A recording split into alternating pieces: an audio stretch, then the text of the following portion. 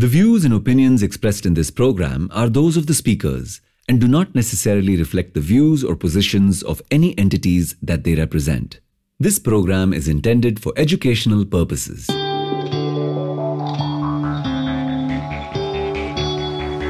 Radio Azim Premji University.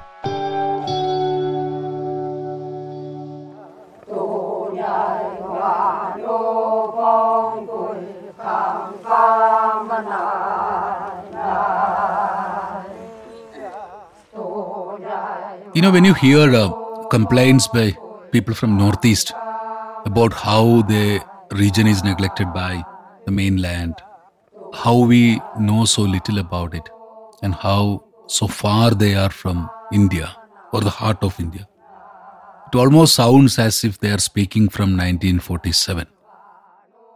As the Dominion plans are announced, as India is taking the final steps towards becoming an independent country, there in Northeast, a whole lot of actors are making the moves on chessboard, and there is one man standing.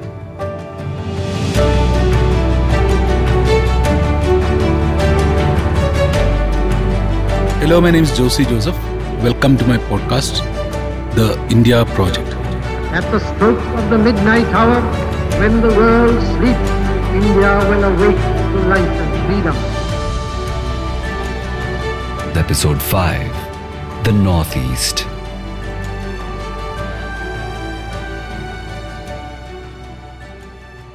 Sir Muhammad Saleh Akbar Haidari, who was a grandnephew of the legendary Badruddin Tyabji, has just taken over as the governor of Assam, becoming the first Indian governor of a British province.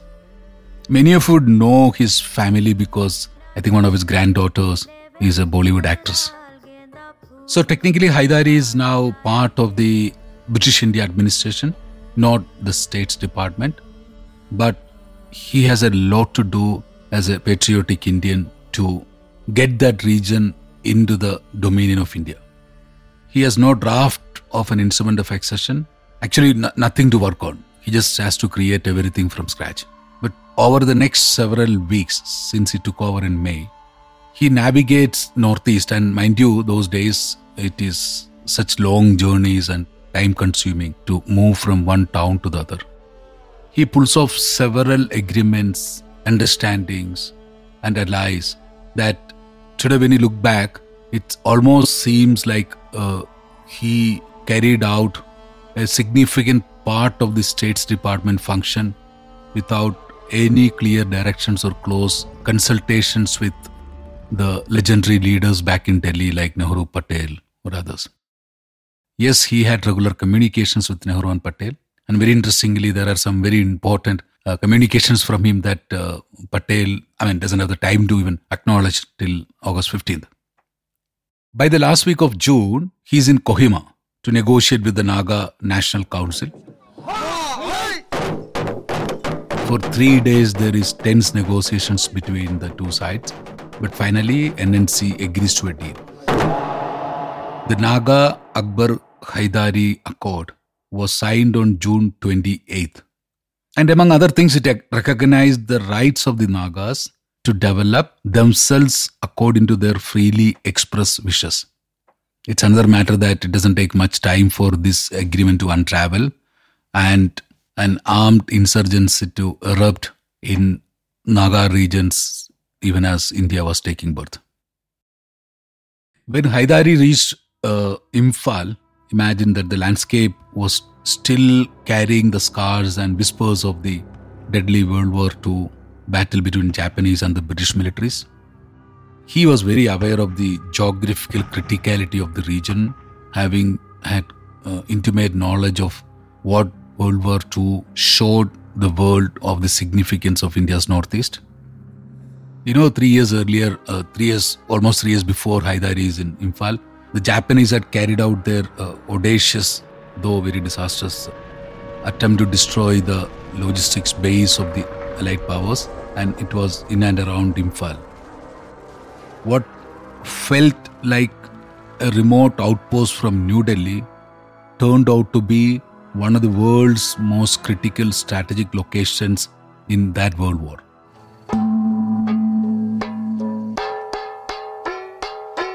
In Imphal, Haidari ran into very predictable problem.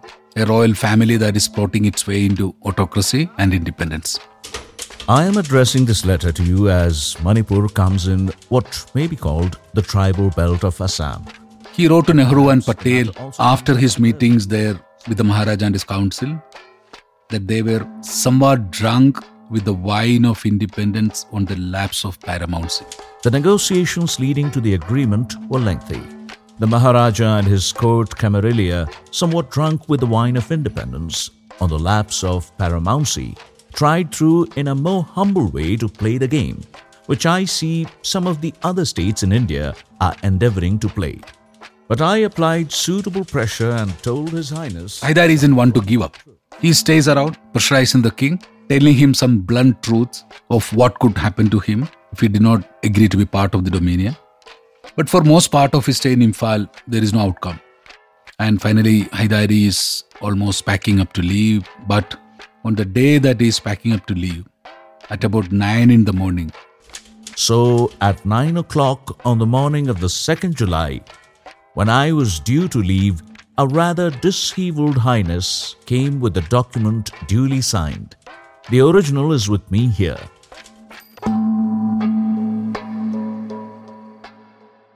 With the Manipur ruler, both Chandra Singh agreeing to come in, Haidari now moves to Tripura. Tripura is still wrapped in mourning over the death of its popular ruler Maharaja Bikram Kishore. He passed away on the 17th of May 1947. It's interesting that Maharaja Bikram Kishore was an extremely popular leader, but was also a man who was fond of good life. So for almost a year before his death, for all practical purposes, he was ineffective. He has had 2 attacks of delirium and he was never sober. The Maharaja left behind a Maharani who was a daughter of the Maharaja of Panna, and they had 1 son and 2 daughters. But the official report of the political department also recorded that the king had 2 Nepalese wives, both of whom died childless, and he leaves behind 6 concubines and 6 sons and 1 daughter from them. The position of the ruler's unofficial wives and their offsprings is peculiar in the state of Tripura, that they enjoy a higher status than usual in other princely states because they follow the customs prevailing in Nepal.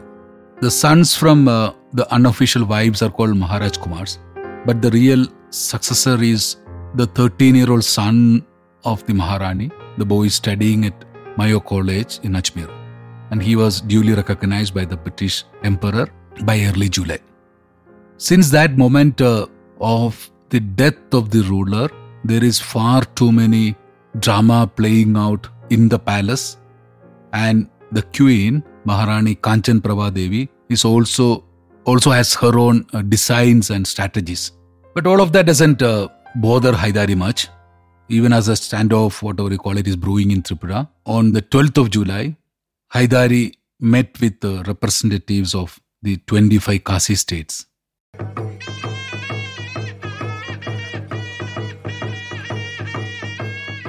And by 16th, he had an agreement with the Federation of 25 Kasi states. He also sends a copy of the agreement to Nehru because technically they are also sentiment tribal areas. It's not as if Haidari doesn't face any resistance from the Kasi side.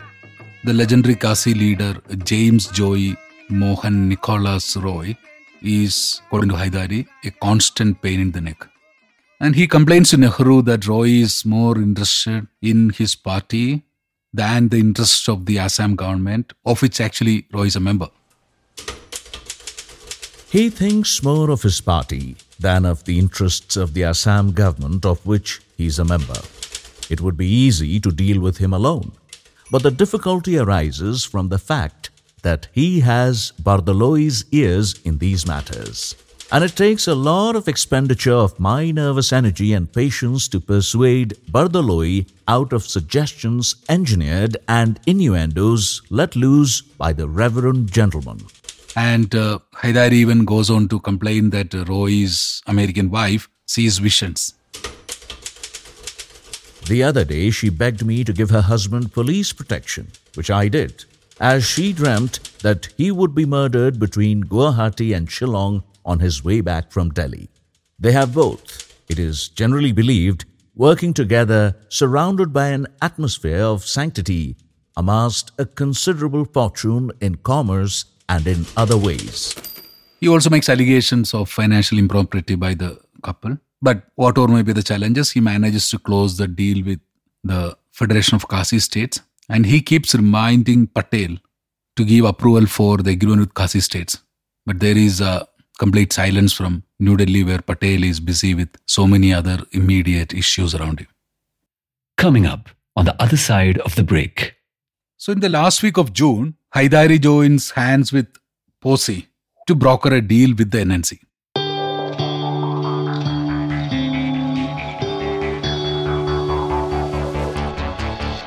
But to get the entire world to agree on this one thing in the time that it was, when Zero actually was shaped up, I cannot get my head around the fact that everyone just agreed. It took centuries to have this transition. Unlike place value system, where there were at least 4 different civilizations that sort of said, hey, this is one way. It was just us. Wow. It was just us who said, hey, let there be nothing also in the scheme of things. Before you get to something, many things, let's start with nothing. That's amazing. It's a math world with Divakaran. Coming soon only on Radio Azim Premji University.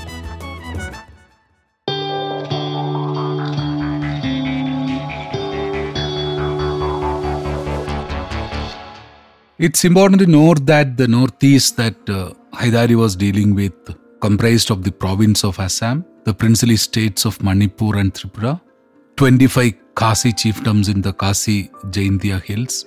Some tribal districts of Assam were in very similar position to other princely states, because since the mid-1800s, British had followed a policy of non-interference in administrative and legal matters. And with the Government of India Act of 1935, these tracts were given the legislative designation of excluded areas. The excluded areas, irregular but continuous block on the borders and with Assam. Along the northern boundary with China are the Balipara and Sadia frontier tracts. Now they're part of Arunachal Pradesh. Along the eastern boundary with Burma were the Naga Hills district, now Nagaland, and the Lushai Hills, now Mizoram, and the North Kachar subdivision, now Dima Hazao district in Assam. These were administered by the Assam governor, but practically they were fortified by invisible lines drawn by the British, ostensibly to protect these tribes, but also to maintain some amount of control on them. In 1873, the inner line system was introduced, which meant that outsiders could not enter certain areas without a permit. And beyond that line, tribes were largely left to their own devices, although frontier political officers were allowed to exert some influence. There were also partially excluded areas. They were Garo Hills, the Kasi and Jaintia Hills, and Mikir Hills.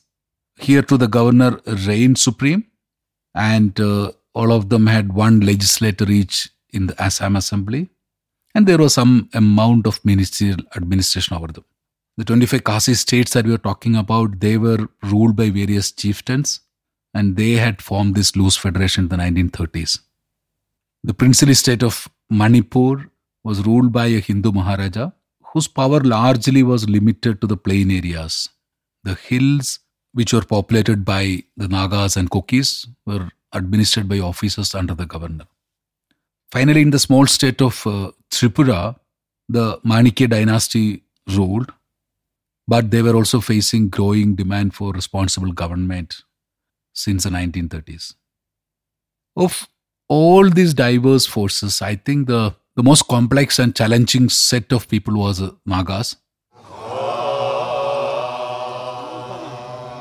Nagas is not just a single tribe. It is actually, there are roughly 60 Naga tribes. They are settled across the mountainous borderlands stretching from the Brahmaputra valley to Manipur to Burma. They were extremely diverse with their own separate customs and languages. Some, like the Konyak and Sima, were so warlike they still conducted headhunting raids, while others like the Ao were deeply influenced by the American Baptist missions who had made inroads by the 1870s. Every Naga village functioned like a little state, and almost all of them followed democratic principles, but a few were run like autocracies. So in the last week of June, Haidari joins hands with Posi, who is the tax collector of the Nagas and trusted by them, to broker a deal with the NNC. So it's a 3-day conversation, negotiations, and very tense conversation for most part. The first 8 points of the broad agreement were not controversial. In fact, they were downright generous from an Indian perspective, which includes recognizing the right of the Nagas to develop themselves according to their freely expressed wishes. It also conceded a large degree of autonomy in judicial, legislature and executive matters. It provided for the Chin Hills and inner line regulations to remain in force. But what really jinxed the agreement was a 9th point, which pertained to demand regarding a 10-year interim government. And on the second and third day, mostly the discussions were centered around it. Haidari was not willing to let the Naga delegation decide that they will have the right to unhinge from India in a decade if they want. And Nagas had a problem with the very loose wording that Haidari was offering. He had suggested that the Assam governor, as agent of government of India, would be responsible to ensure the observance of the 10-year agreement, after which he suggested the Naga council will be asked whether they require the above agreement to be extended for a further period or a new agreement regarding the future of Naga people arrived at. On 27th of June by 5 p.m. the negotiations were getting very frustrating and Haidari called timeout. And he told the Nagas to discuss among themselves. And within the Naga grouping, the Aos thought it was a good deal, while the Angamis expressed reservations. By 8 p.m. that evening, Aliba Imti, one of the representatives, walked into the governor's camp where he is waiting with Posi, and he says the point was acceptable. And what is to be noted is that Haidari, by the hour, was actually trying to rework the 9th point. And on the last day of the agreement, he wanted the clause to read that after 10 years, the Nagas would be free to form any kind of government they wanted, provided they did not join Pakistan or Burma, which was immediately vetoed by the Nagas. As the final agreement is being agreed upon to the terms, Haidari doesn't mind making a last warning to the Naga negotiators, saying that after 10 years, they may play around with the administrative patterns within India if they wanted. But he warned if they tried to secede, they shouldn't be surprised to have force used against them. The funny part of this is that what Haidari and his team thought was a huge success and what Nagas thought was an acceptable deal wouldn't pass the Constituent Assembly's approval. The Constituent Assembly refused to ratify the agreement, believing that Haidari was too soft on the Nagas. At a time when the hardline Nagas thought that NNC delegation was too soft with Haidari. Just a week after Haidari's Kohima visit, another subcommittee under Bardaloi would start further meetings and negotiations, and the Naga-Haidari Accord would unravel.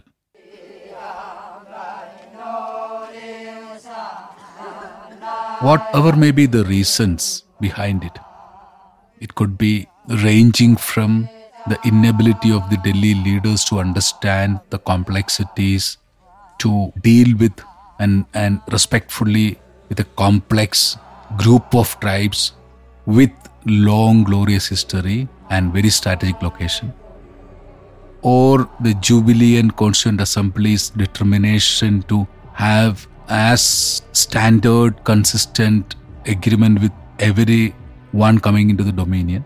The fact is that the biggest challenge to the idea of a united India after partition would come from two sides, Kashmir and the Naga region.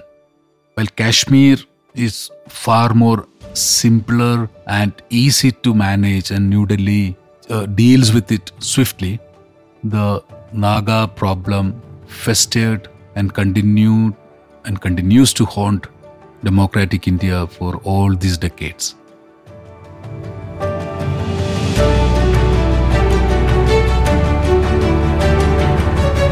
That was episode 5, The Northeast.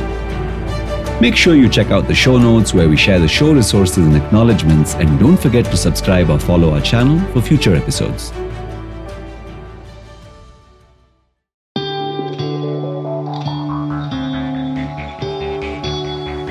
Radio Azim Premji University,